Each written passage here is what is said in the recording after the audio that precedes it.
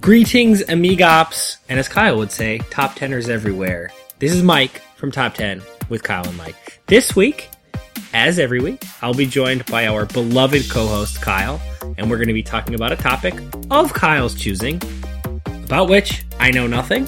We're going to discuss this topic, we're going to debate it vigorously, and by the end of the episode, we will have a definitive top 10 list. Or so that's the promise. All right, Kyle, what are we talking about this week? Okay, Mike, what we have today is a goofy one, so bear with me. I have been hard at work on this podcast. I think it's fair to say I've done more work for this podcast than any other. I had to read a bunch of books to do research on it. Yep. So, we are going to be doing Dr. Seuss characters, but we're going to be ranking them not by general greatness, but by the by how mischievous they are. Okay. We're going to be ranking the mischief of Dr. Seuss characters for this top 10. I don't know where I got inspiration for this one from. I don't know. I saw a Dr. Seuss book somewhere and I just thought it could be fun. There is a iPhone application that has all of the Dr. Seuss books electronically on there, and it's like a neat little... Really? Yeah, it's like a neat little slideshow, like animated kind of way you read through them. It's very cool. And you can have it for, I think, 10 days for free to kind of sample it. I think the idea would be to get it on like an iPad for your kids to read. So I got that free trial. I read all the books, noticed that there are a lot of mischievous characters, and here we are. Wow, I like so much the image of you getting back into this. And I like the way that this is a little modern twist with the app. Yeah, it was really delightful. I'm not like a purist in that I won't read ebooks. I have a Kindle and I enjoy it quite a bit, but this particular way to read, like reading a picture book in this format was actually really pleasant. I enjoyed it quite a bit.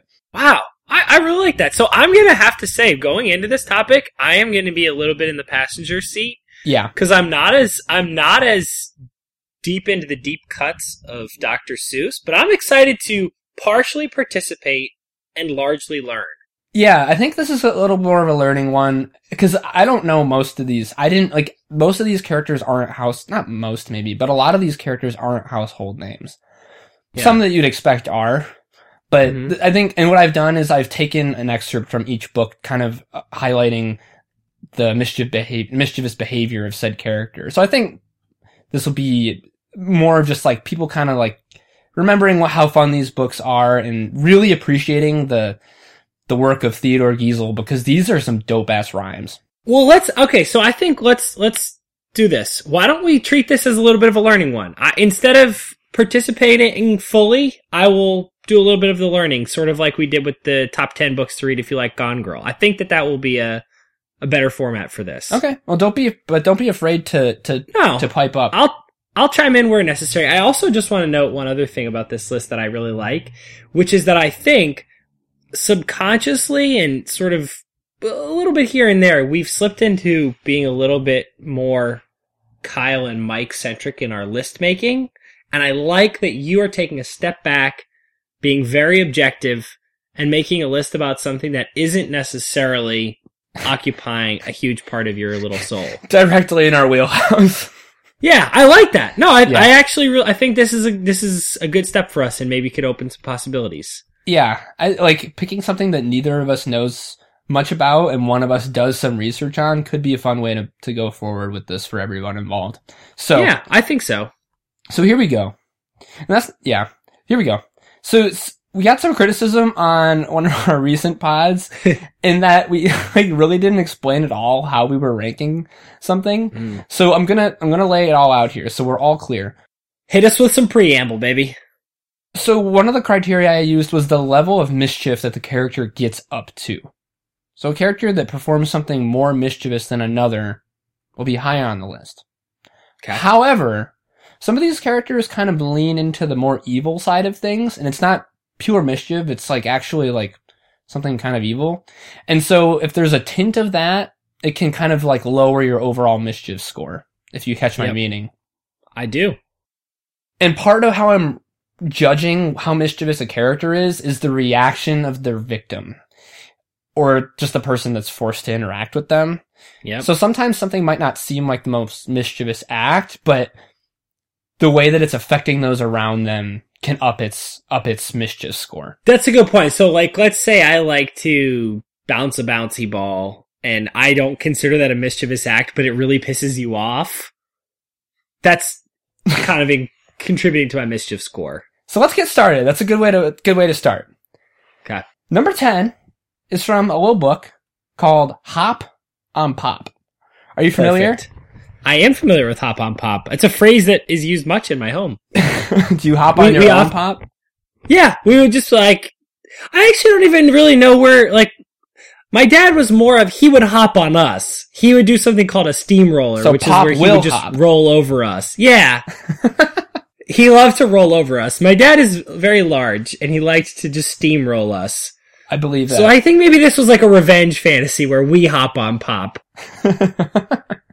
So it's exactly what it sounds like. It's these kids that are hopping on their dad. Hop on Pop in this case. So number 10 is the Hop on Pop kids. And from the book, an excerpt. I just Google imaged. It's a great image. From the book, Hop, Pop. We like to hop. We like to hop on top of Pop.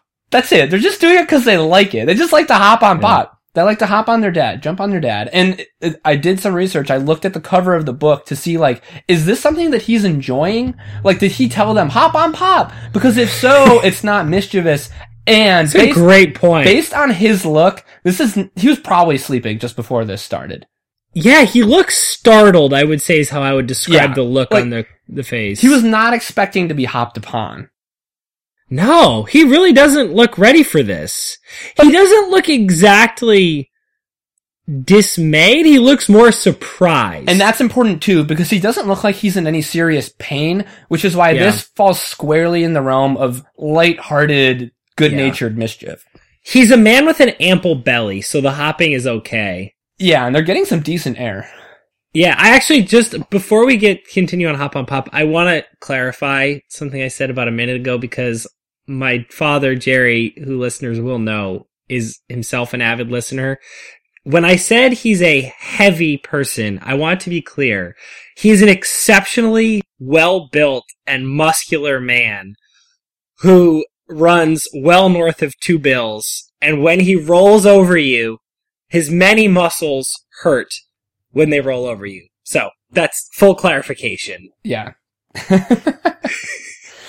Do not want to give anyone a false impression of Jerry. It's also kind of funny because, like, in conjunction with you saying that he was heavy and that he hosted our cookies pod, one might assume that he was in fact extremely rotund. Yes, it's more like that's him on cheat day. Right, exactly. Yeah. So that's enough for Hop on Pop, kids. Yeah. Great pick. I love, that's a good opening. It's a good shot primer there. Yeah. Number 9. Number 9 is a character you won't recognize by name. Number 9 is the Onceler. I'm not sure why he's called that. Okay. He is the primary antagonist of the Lorax. Ah, okay. So is that Danny DeVito does the voice of the Lorax, right? That feels right. Yeah. At any rate. So the Onceler is pretty evil. Like, Dr. Seuss teaches us a lot of things. He teaches us about tongue twisters, how to rhyme, simple lessons, and he teaches us some pretty important lessons a little bit ahead of his time. The Lorax is all about the ill gains of industrialization and the harmful consequences of disregarding the health of our planet. So the Onceler is basically tearing down all these trees and creating these factories. So he's actually like an evil character. What's most mischievous about him is that at the very beginning of the Lorax, this kid, our access point into the story, comes upon the Onceler's abode, this little tower, and he wants to know what's happened to this place, where are all the trees and shit. And before the Onceler will tell him what is up, this from the book occurs. On the end of a rope, he lets down a tin pail, and you have to toss in 15 cents and a nail, and the shell of a great-great-great-grandfather snail. So you have to, like, pay this fee just so the Onceler will tell you all about the ways he completely fucked up this once great land. like, that's pretty mischievous but like also supremely dickish and kind of evil. Yeah. So that's why he's so low. It's interesting what you're saying and the Google images I'm getting, and I would encourage all listeners to follow along at home. If you have access to these actual books, I would recommend you take a look, but if you don't, I'm guessing you have the internets. Take a look because this is fun. I'm sort of imagining a combination of the Riddler and Saruman, and I find this dickishness to kind of put him in league with our friend the Riddler. I also think it's interesting, and I am certainly not mistaken with a marine biologist quite as frequently as George Costanza is, but... Is anyone a marine biologist? Is anybody a marine biologist? But the question of was it a great-great-grandfather snail? A great-great-great-grandfather snail. Okay, triple great. I'm imagining that the snail's shell grows as it lives, and so the notion of this snail is it seems like a specific insult to the environment to take the shell of a snail so old and great. Yeah. No, it's terrible. It's like killing a unicorn. Whoever listens to the One Swear's Tale is probably living a half or a cursed life at this point. Something of that sort, for sure. That's really interesting. But it's so off center that it kind of it seems more mischievous than evil because it's so weird. Yeah, like the weird things that he collects, the 15 cents makes sense, but the nail and the great-great-great-grandfather snail are kind of weird, and that's kind of where the mischief comes in. He's very low because the rest of his behavior is quite frankly boorish. Yeah. What are the green gloves all about? So, I just Google image searched this, and it looks like they took some liberties with his characterization in the film. In the book, he's just like an eyeball peering out of a tower. I don't know what's going on here. He does kind of look like the Riddler. He does. But he's I can see why they chose this design, because in the book, he's like an enterprising, he takes advantage of the area, he raises the trees for his own personal gain. Like, he looks like a venture capitalist in the movie, so that kind of makes sense. Very interesting. Alright, the Onceler, I like that. Yeah, that's the Onceler at number 9. Number 8 is from a popular book of Seuss's called Horton Hears a Who. It's also been made into film. So, for context, I'll bring you into the book. Horton, with his large ears, as the title implies, hears a who, and they all live on the petal of a little flower. And he's stunned to find that these tiny little people have this huge community on this little flower, and he really develops a love for these tiny little folks. He never knew they were there before. And then he needs to get the flower somewhere so that they don't all perish, and he's helping them out, and he's got the flower in his trunk.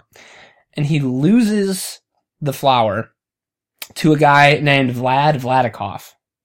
And he's... Okay. Are you familiar with Vlad Vladikov? I have become familiar with Vlad Vladikov since I Google searched Dr. Seuss villains, and I was really hoping that I would learn a little bit about Mr. Vladikov. Mr. Vladikov is he's a jerk. He could have fit, some of these guys could have fit well on our jerk villains list. So he procures the flower from Horton only seemingly just to kind of rile him up. And from the book. And at 6:56 the next morning, he did it. It sure was a terrible place that he hid it. He let that small clover drop somewhere inside of a great patch of clovers 100 miles wide. So he's a big vulture type thing, some kind of bird of prey or a carrion, and he, as I just said, he drops this one clover into it. Basically looks like the poppy field in The Wizard of Oz is kind of how it's illustrated. I like that image. Huge field, and Horton has no idea, and he has it's not literally, but it's it's a needle in a hay. It's much worse. It's a clover in a patch of millions of clovers. It's that would be hiding a needle in a needle stack. Yeah. This Vladikov fella seems like kind of a dick. He is a... So what's his motivation? It's unclear. He's just kind of... it's cool. This is one of my favorites that he's written. There's just a lot of people. Horton's look, there's these fucking who's. They live on a fucking flower. It's incredible. And all these people, all these other animals in the forest are like, Horton, you're crazy, bro. Like, there's no little people living on this flower. And they're just like antagonistic because Horton's saying something that they don't, like, either they're mad that they can't see the Who's too, or like, life lessons, kids. They're jealous, and like, they just like kind of want to marginalize Horton because they don't want to deal with it. And so that's kind of his inspiration. And then, like, at the end of the novel, to convince all these people that, like, no, really, there are these Who's on this flower, I can hear them. All the Who's have to get together to make a ruckus so loud that someone other than Horton can hear them. And it's like 10 pages of all the Who's, like, ringing the town bell and getting everyone in the square, like, to make a ruckus loud enough. And they can't get anyone to hear them. It seems like all hope is lost. And, like, the tiniest Who finally is roused, like, out of bed or something, and it adds his tiny little voice to the din, and that is enough to get someone's attention. And it's just a story about how even the littlest among us in a group can make a contribution, and how even the smallest and least noticeable of us has something important in us and something to contribute. It's really a beautiful little book. I want to read this. That sounds amazing. First of all, this feels like a pretty overtly political sort of message, not necessarily with any particular movement in mind, because I have no idea what Dr. Seuss's politics were, but it sounds like it's a message of people don't like to hear difficult things that they don't understand. Participate, have your voice be heard. Like, it sounds like all of those sorts of really good transferable messages that can translate to whatever your system of ideology is. That's just like really good stuff to teach kids. Just believe that you can contribute, participate. And I love that ending. That's such a great, it's so clever because it ties in the elephant piece of this story really nicely because nobody else can hear it because he's got the big ears. And it also allows for a cute image of the littlest Who to make a contribution. I really like that. It's a beautiful book. I had not read that one as a kid. I wasn't familiar with it. And as an adult, I was sitting there like, not tearing up, but just like, like taking something from this book. It's a good reminder. It's because that's my point about that being a transferable lesson is it holds for being an adult too. Like, that's stuff that you need to remember. More so, maybe. I mean, it's for a kid. It's awesome. Like, I'm a little kid. I'm short, smaller than an adult, but I have meaningful contributions to make. As an adult, there's a lot more to it that you can take from it. So, I do have one practical question about this setup. Are all Who's tiny? So, it's in the Seuss verse. It raises some interesting questions. Like, are all the Who's in another Seuss story tiny like that? Like, and actually, now that I think about it, at the beginning of the Grinch movie, aren't they? Isn't it like a zoom in onto a snowflake? Yeah. So the answer is yes. Apparently, I guess the answer is yes. Okay, I never realized that. Which I like because it means that Who's could be real. Still, I guess. So small that we haven't discovered them. That's a very good point. Kyle, that's a beautiful thing. Speaking of Who's. Yes. We are at number 7. Yes. And number 7 is someone everyone knows. Number 7 is the Grinch. Now. He's a mean one. That's precisely it. The thing about the Grinch is that while he is mischievous, his intentions are not really to cause mischief. Like, his intentions are pretty mean-spirited at heart. From the book. Then he slunk to the icebox. He took the Who's feast. He took the Who pudding. He took the roast beast. He cleaned out that icebox as quick as a flash. Why, that Grinch even took their last can of Who hash. Like, that's a B&E. Like, he broke into their house and he didn't just take all their Christmas decorations, like, he took all their food. Like, that's a pretty serious invasion of home and an invasion of privacy. And so, like, it's bad enough that I've docked him some spots on this list because it's not purely mischievous. That being said, the Grinch's redemption is a wonderful tale. It's a beautiful thing to behold. It's a real heartwarmer. They say while reading the Grinch, your heart can grow up to 3 sizes. Which is in a not single a day. problem. Now, let's just, for the audience, we don't dispense medical advice on this show. Get that checked out. Yeah, it's not good. That's elephantitis or whatever. You know. Yeah, that's a bad thing. And that would be a real problem. If your heart is not as microscopic as the Grinch's to start with, you're in serious trouble. Yes, I believe that it's not so much about the percent gain versus your current heart size as it is like the relative gain versus the average / correct heart size. Right. Right.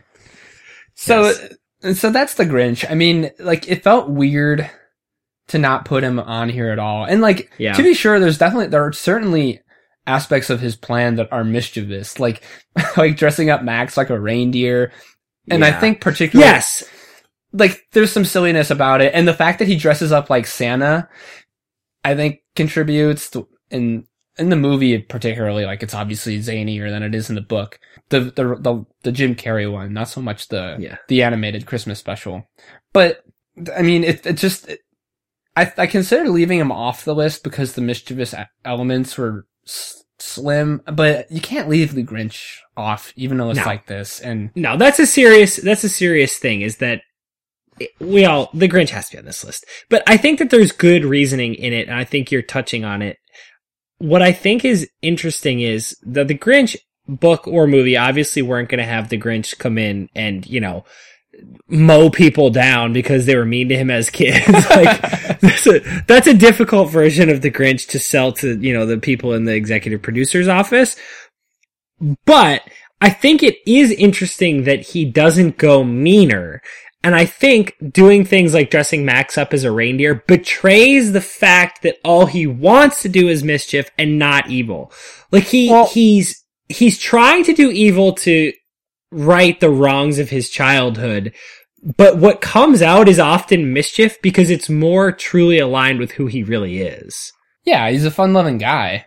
Right. Like, he would go full evil if it were more in him to go full evil, but he's kind of the mischievous / evil stuff he does, I think, is as far on the evil spectrum as he can go. Right. Because he is fundamentally a mischievous rather than evil character.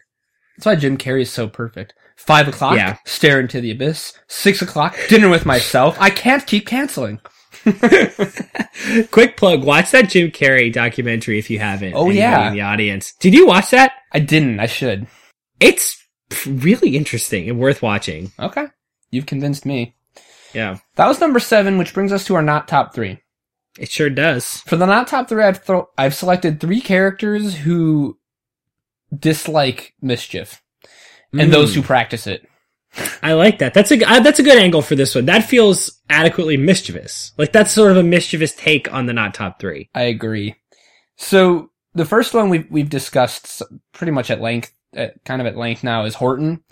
Mm-hmm. Horton, I mean, it's not like he's just a good guy. It's not like he's opposed to pranking, but he's like the direct butt of Vlad Vladikov's mischief. And he's such a kind-hearted and purely good character that I felt inclined to put him on here. Mm-hmm. I get that. Number 2, pertaining to the character we just discussed, and I think she's called out by name in the book, but she's got a very prominent role in the movie, is Cindy Lou Who. Yeah. She's the sweetheart with who I attribute the bulk of the legwork in converting the Grinch over to a Christmas loving and celebrating Grinch instead of the Christmas hating one. She's the sweetest little thing. And like the fact that she, like, even though she sees him and thinks that he's Santa stealing all their stuff, she like doesn't hate him. Like, that act of love goes a long way. Agreed. So that's Cindy Lou Who. Number 1, this is the one who just actually despises mischief in its purest form, is the fish from Cat in the Hat. Like, like literally his only function, or the only thing he cares about, the only thing that motivates him is the ceasing of the nonsense and the tomfoolery that is surrounding him. He cannot abide it. I think that the Brits would refer to him as a prig.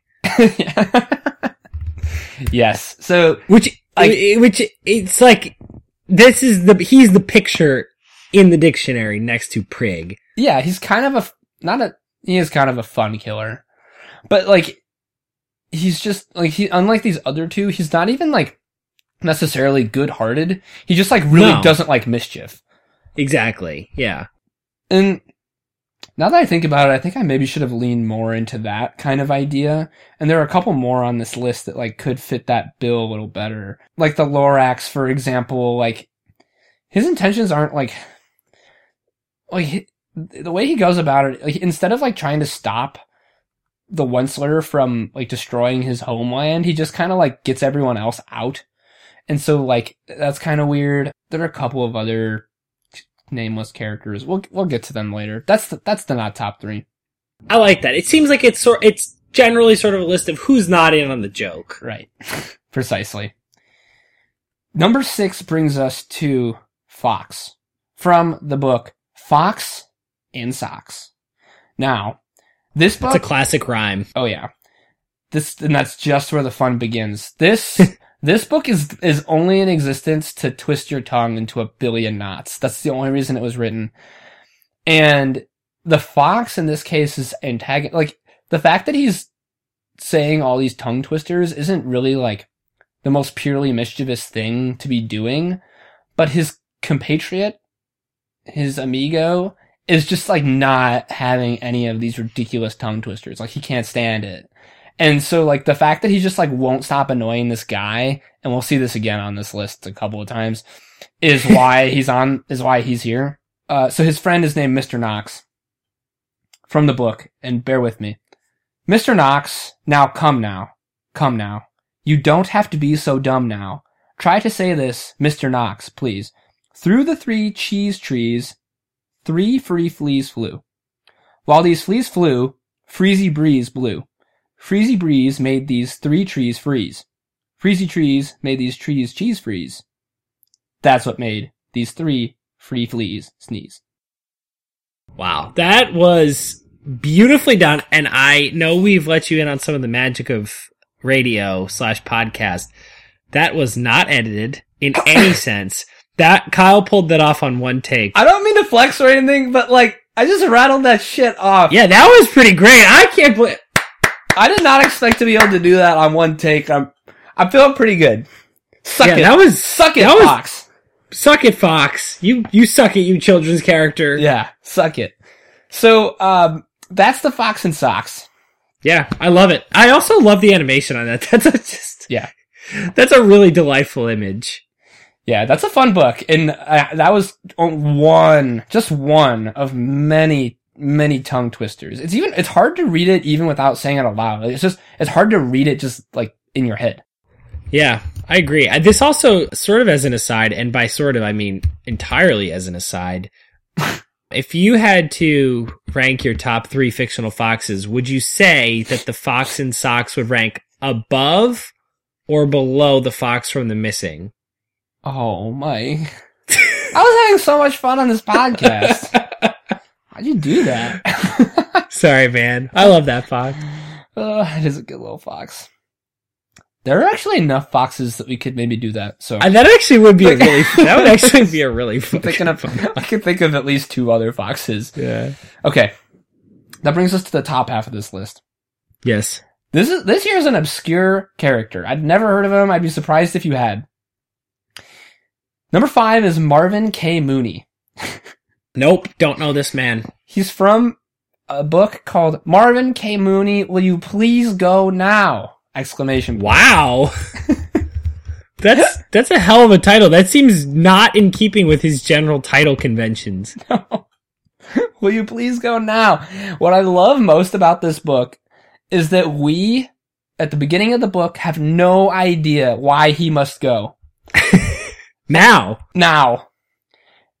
And at the end of the book, we have no idea why he must go now. We never find out. It's a mystery from start to finish. What has Marvin K. Mooney done to warrant such hostility? We do not know. What we do know is that he must go now, and it does not matter how. From the book. If you wish, you may go by lion's tail, or stamp yourself and go by mail. Marvin K. Mooney, don't you know the time has come to go, go, go. So, like, this guy's serious. Like, this has to happen now, and, like, it doesn't matter. It does not matter how it happens. So is our impression, and it seems from your your reading there, which was lovely, and some of the images I'm seeing, that this is not so much Marvin is looking at his watch or somebody's reminding Marvin, like, hey, you gotta get to that meeting. This is more like, you better go now or I'm gonna whip your ass. Like this is... Our narrator is like so over Marvin K. Mooney being there. It's not like Marvin K. Mooney has anywhere to go. Like and Marvin is not interested. He didn't forget that he had to go of his own volition. Yeah, and it's not like he's like lazing about in bed and someone's trying to wake him up. Like, you have to go. It's like, you have overstayed your welcome, Marvin K. Mooney, and quite frankly, I don't even care how you leave, but I just can't fucking... I can't right now. I was just gonna say, like, you just fucked my cartoon wife.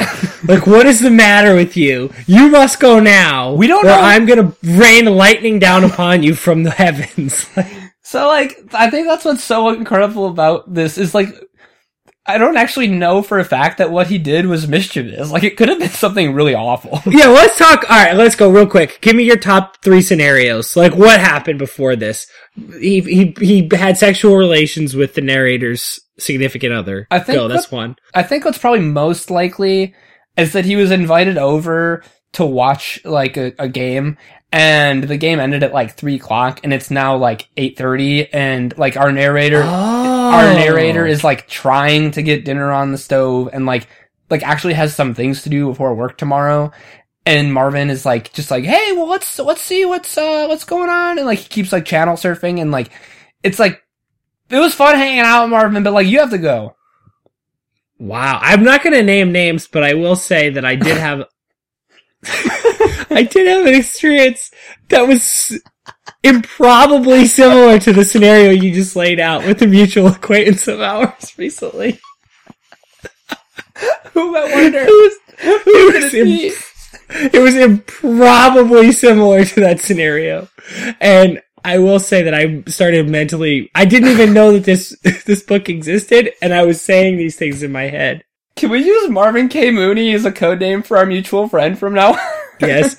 Just to the mutual friend, if on the off chance this is the first one you've listened to in quite some time, I love you. You're the best. I'm so glad you came over. I had a nice time. We love you, Marvin. Yep. Just when somebody invites you for a football game, Marvin, you come over somewhat near when the game starts, not with 5 minutes left in the fourth quarter, and then stay for an extra hour and a half after. Tough look for our guy Marvin K. Mooney. Tough look for Marvin K. Mooney. Yep. That was number 5. Uh-huh. Number 4 is a character by the name of Sylvester McMonkey McBean. This is Sylvester McMonkey, nay McBean. He's from a book that you've probably not heard of called The Sneetches. I do know The Sneetches. Oh, you do know The Sneetches? I do. So you're familiar with the plot of the novel and everything? No, I was at one time. Okay. But I remember The Sneetches distinctly. I have a good mental image of The Sneetches. So here's another one that definitely has some modern day relevance. This is like the There Will Be Blood of the Seussiverse. This is like the Spike Lee of like the Seussiverse. Yeah. So Sneetches are these weird, like, they're kind of like Big Bird looking creatures. They've got like long legs. They're kind of bird type things. And some Sneetches, we don't know why, they have these like stars where their belly button should be. And some Sneetches don't. It's like kind of a half and half thing. And then this guy, Sylvester McMonkey McBean, shows up. And all of a sudden, and he has a machine with him. Or maybe they kind of, I think some of the Sneetches that don't have stars on them are like kind of wishing they had some stars on them, you know? Mm-hmm. And, I get that. And that's when Sylvester McMonkey McBean shows up. The name is so great. From the book. My friends, he announced in a voice clear and keen. My name is Sylvester McMonkey McBean. And I've heard of your troubles. I've heard you're unhappy, but I can fix that. I'm the fix-it-up chappy. I've come here to help. Wow. I've come here to help you. I have what you need. And my prices are low. And I work at great speed. And my work is 100% guaranteed. So this guy knows what he's doing. He's slick. He's slick. He's got his elevator pitch. He speaks in a voice clear and keen. So this machine he has, for the low cost and with very little time investment, will put a star upon your Sneetch belly. So all of a sudden you're a Sneetch with a star on their stomach. So some of the Sneetches without stars start to do this. And now I remember correctly. The Sneetches with stars on them are a little hoity-toity about it. They think they're better than the other Sneetches. And so obviously they're not super happy about this. Like all these fucking trash no stars all of a sudden. Yeah, the Novu Sneetch. Yeah. Yeah. All of a sudden they've got stars, and so the star Sneetches don't like this at all. But fortunately for Sylvester McMonkey McBean, his machine also works in reverse. So, as soon as all of the non-starred Sneetches get stars, the starred Sneetches get them removed. Sylvester McMonkey McBean doubles his profits. And they kind of keep on behaving the way they were. And so the Sneetches are like, well, shit, now, like, we have these stars, it hasn't helped us at all, let's get them removed. And as you can imagine, this kind of, like, just turns into a back and forth, and each time they do it, Sylvester McMonkey McBean is just pocketing that shit. And so, the long and short of it is by the end of the book, no one can remember if they had a star or not to begin with. And so they're all kind of jumbled, and some have stars and some don't. And then they realize that it really doesn't actually make a difference at all, and they kind of coexist happily after that. There's probably no life lessons to be taken from that. Man, I wish this machine were real. Right? That's like, damn, that's a great idea. Isn't it brilliant? I do. It's, man, Dr. Seuss was a hell of a dude. This just reminds me of I would say probably our favorite shared quote, which is when everybody's super, no one is. Oh. And it's the same thing. When everybody has a star, nobody has a star. And when nobody has a star, everybody has a star. It's amazing. What a great mechanism for teaching a simple little lesson that I think people have a pretty hard time remembering. I have a hard time remembering that lesson. I think it's funny because this sort of works on multiple levels. The most obvious is, the race stuff and kind of the immutable personal stuff, but it also works in more of the taste stuff because I think that the one implication is like trying to change something fundamental about yourself, but there's also just the style thing, which is the Sylvester McMonkey McBeans of the world are like the clothes makers who have just started selling us tweed again. Right. Like tweed. Tweed? Right. I love tweed. But tweed was in like 100 years ago. Some asshole said, hey, everybody get tweed. And then everybody was like, oh my god, burn the tweed. And then everybody's like, dude, my grandfather had some dope tweed and he died and now I got his tweed. Like so these Sylvester McMonkey McBeans, these hucksters are everywhere. Right. And so like what he's doing is not purely evil. It kind of like leads to some poor behavior by the Sneetches. Yeah. What he's doing really is just some con stuff and some chicanery, and it's extremely mischievous. Like, he's got this sly grin on his face. He's got this, like, fancy pants machine. He's selling snake oil to these Sneetches. This guy is a mischief maker. And, like... Yeah, he's taking advantage of an inefficient marketplace. That's for sure.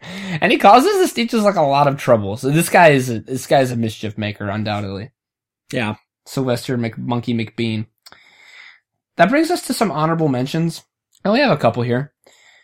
First I have is Mr. Brown. He's from a book called Mr. Brown Can Moo. This is just to get kids to repeat sounds. From the book, oh, the wonderful things Mr. Brown can do. Moo, moo, buzz, buzz, pop, pop, eek, eek, hoo, hoo, clop, clop, dibble, dibble, dop, dop, cock-a-doodle doo. Mr. Brown can do it. How about you? That's all there is to it, really. Wow. So he's a low-tech version of where you push the button and it goes moo. It just, like, repeats animal noises and, like, generally gets on people's nerves. And, like, but he kind of moves on quickly. Like, as you might imagine, he, like, encounters a ton of animals, and by the end of the book, he's repeating all of these sounds. Yeah. So he sees one and then he's out of there. Like, he's not like really lingering and bothering anybody to a great extent, but he's just like, I don't know, just like running around like making animal noises. That's vaguely mischievous, I guess. It seems mischievous. I want to make one brief note about something you and I were talking about, which is Arrested Development, because this list has reminded me in two places. One is that Will Arnett, the actor who plays Job, did the voice of Vlad Vladikov, I found out in my searches, which seems like such a perfect person to have done that voice. That's one. The second is this Mr. Brown. I was just looking at some of the pictures, and this cock-a-doodle-doo part reminded me of how all of the Bluths have a different noise that they use to imitate a chicken, none of which is bok bok bok or cock-a-doodle-doo. It's all like cha-chee, pa-chee, cha-chee. And it's just such a great joke. It's really enjoyable. He'd fit right in. Sorry. It's a real aside, but it was relevant to our topic earlier. Oh, absolutely. I like it. So, this one is awesome, and I kind of wanted to put him on the list, except that he's not really mischievous at all. He's just kind of evil and a dick. Mm-hmm. But it bears mentioning because this is such another brilliant allegory by Seuss, and this is one of his lesser known ones. Even though I think people know the name, but probably don't know much about the story, because I didn't. Yertle the Turtle, from Yertle the Turtle. So, from the book, he ordered 9 turtles to swim to his stone, and he piled them all up in a 9-turtle stack. He made each turtle stand on another one's back, and using these turtles, he built a new throne. So, I wonder if it kind of comes off in just the way that I delivered that, but like, usually Seuss does A, B, B, C, C, D, D, maybe back to A, A again. Like, that's kind of the structure of his rhyme, almost always. And this is A, B, B, A, and the cadence switches a little bit, like, to me, when I read that, it came off as a little more serious, and I think, like, that's his intention, too. Like, this is not, like, as whimsical as some of his other books. It's about this turtle that, in a pond, he wants to be able to see a little further than he can, because the reeds are high, so he gets these first 9 turtles to stand on a stone so he can see, and instead of them being like, oh, I can see the next pond over, and coming on down, he commands the rest of the turtles, oh, I want to see higher. And higher, and higher. And at the expense of the turtles on the bottom are experiencing pretty severe back pain to support all these other turtles, and he's just obsessed, Yertle is, with seeing further and further outside of his own pond at the expense of these other turtles. And at the end of the book, the turtle on the bottom, Mac, can't hold it, and he burps and sends the whole tower crumbling down. So this one turtle that was at the bottom of the pile ultimately had the power to knock Yertle off of this turtle tower. And it doesn't read quite as whimsically as his other stuff, but it's another important lesson that maybe is for intended, I think, almost intentionally for a little bit of an older audience. Maybe for the parent reading the book instead of the kid sometimes. I like, and it's also a little longer. Like, it takes a long, his books you can read in, 10 minutes or less. This one took me a little bit longer, especially since the word choice is a little more advanced. So, I'm a big fan of Yertle the Turtle. I didn't know it as a kid, and now it's one of my favorites. And he doesn't make the list because that's not mischievous. It's just exploitation and greed. But I thought I wanted to mention it because I don't know when I would mention it again on a podcast. Amen. I like that. That's Yertle the Turtle. My last honorable mention, back to silliness, is the Noothgrush. The Noothgrush? The Noothgrush. Are you familiar with a book called There's a Wocket in My Pocket? No. It's just about this kid that lives in a house with all these weird animals that names rhyme with household items. And he just lives in this house with all these goofy creatures. And the book is just him running through the house and kind of talking about each one in turn. And they're super creative and fun. But the most mischievous one is the Noothgrush from the book. All those numbers in the cupboards, they're good fun to have about. But that Noothgrush on my toothbrush, him I could do without. So, and if this is also worth a Google. It's just this weird goofy bird creature with long legs standing directly on top of this kid's toothbrush. really silly. And I can understand, like, how annoying it would be to, like, go brush your teeth and just have this toothbrush standing there so you can't brush your teeth until you've removed it. This feels like a scenario. I don't know if Dr. Seuss had kids, but this feels like a very specific, his kid wouldn't brush his teeth and he's like, oh my God. If you don't use your toothbrush nightly, a toothbrush will settle on it. Yeah, like, it seems like this had to have a purpose. Also, it's really worth Googling for the image, because wow, it looks like a pharaoh. Yeah, it's got like the banded like hair kind of. Yeah. Wow, that is really something. I'd recommend reading through There's a Walking in My Pocket because it's really goofy and like there are a couple different like feelings you get out of it. Like there are some like rooms in this house that are like really mysterious and like the creatures in there are like almost kind of scary. And then there's like the toothbrush and the nubbards in the cupboards. Like it's a very goofy. And it's like, it's just fun because like he's not like, there's no rhyming skill involved really because he's like he's just making up words. Making up a word bullshit like words. Crush. Yeah, it's just, that's a fun one and it's like super fast. That was one of my favorites as a kid. So that brings us to our top three. Mm-hmm. And these three everyone will know. I think people are kind of expecting these ones. So number 3 is a fellow by the name of Sam. But he goes... Does he have any particular likes or dislikes? Well... He likes to use non-conventional sentence structure. He must be distantly related to Yoda. Let's say, yeah, I think he might have a friend. This is Sam I Am, and he likes green eggs and ham. And he's a mischievous fella. He's just like he's annoying in the way that the Fox and Socks is, but it's a little different because he's dragging this other dude all over the fucking place like to convince him of something that like it really doesn't matter where you go. So like, why are you bothering like to take him all these places? So your thought is like, if I enjoy pancakes while sitting in a chair, I'll enjoy them over there. Like there's really no reason for my taste to change from one seat to the other kind of deal. Yeah. Well, and like, but Sam I Am knows this. Like, he's not an idiot. Like, he doesn't think that, like, oh, maybe you'll actually like them on a train or in the rain. He knows that, like, he can just get him to try them eventually if he's just really annoying. That's mischievous. Like, Sam I Am is no idiot. He knows that green eggs and ham taste the same everywhere. That's a good distinction to make. I think you're reading his intentions right. He's like your mom. He knows what's good for you. And in this case, he knows the way to get him to try green eggs and ham is just to pester him. From the book, you do not like them, so you say, try them, and you may. Try them and you may, I say. This book is also, this was a trivia question like a year or two ago, and we actually got it right. It's the only, I think it's like the only, I don't know what the like criteria is, but this book was written and there are only 50 different words in the entire book. Which is incredible to think about. That's nuts. Isn't that wild? Especially because it's not a pamphlet. I mean, it's not huge, but it's not. It's just 2 pages. It's just because like it pretty much just repeats, try them, and you may, blah blah blah, and then like you only have to swap out like one word a sentence. Would you like them on a train? Would you like them in the rain? Would you like them with a fox? Would you like them in a box? Like it's just like swapping out kind of one word at a time and using the same.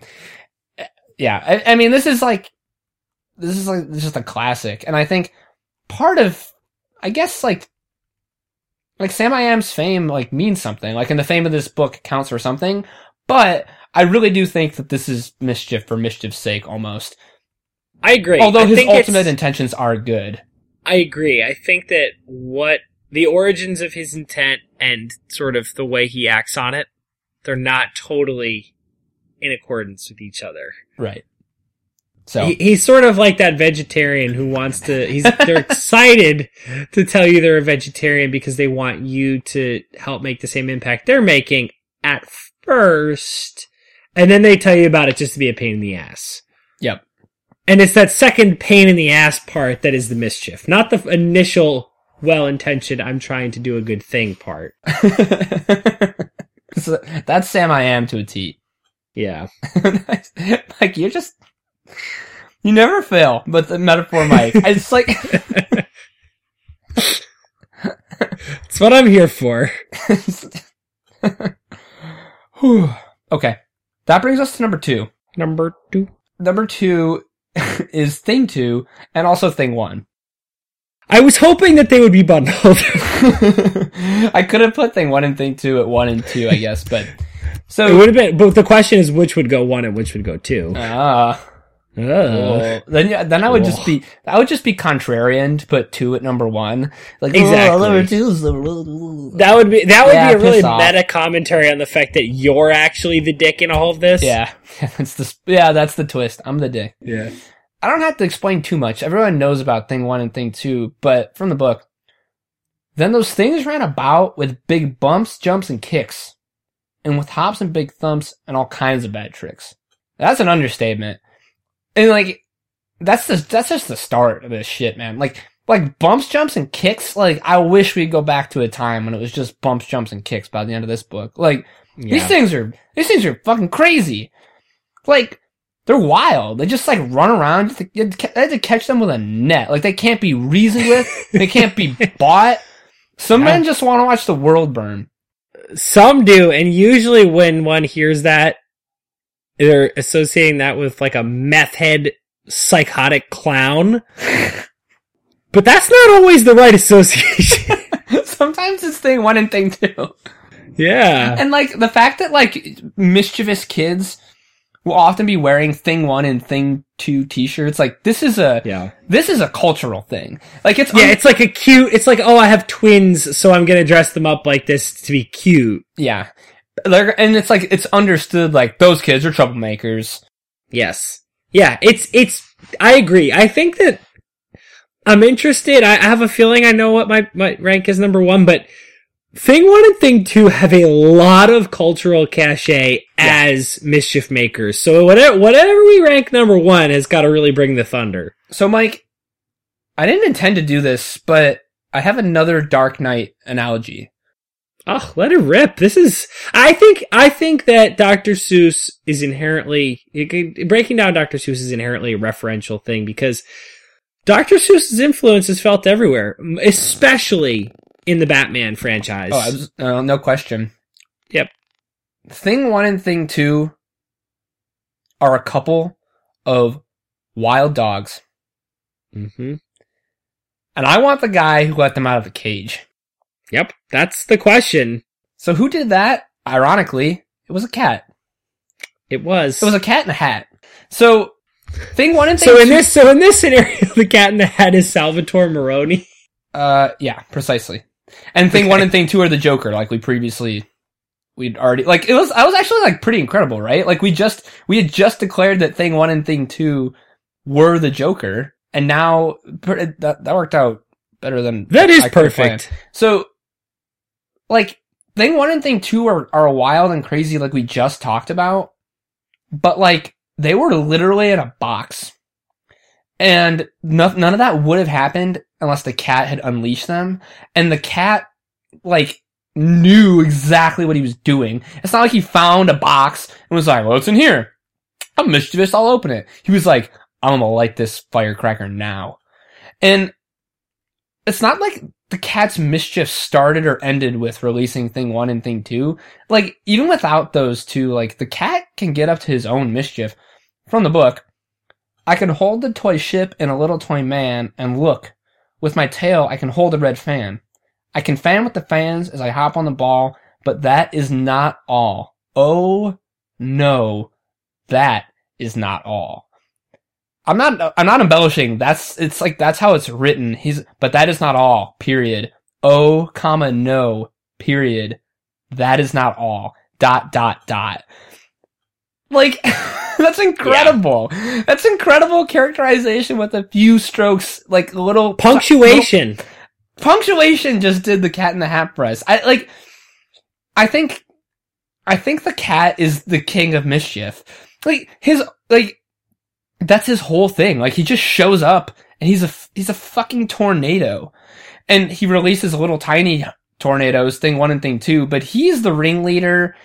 Yeah. And, like, he has no ulterior motives whatsoever. He's just there to cause a ruckus. Yep.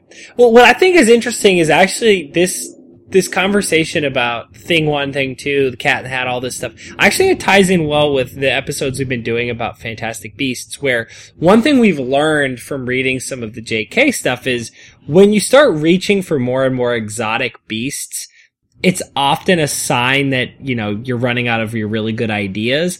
And there's no question that Dr. Seuss has some really weird, funky creatures here.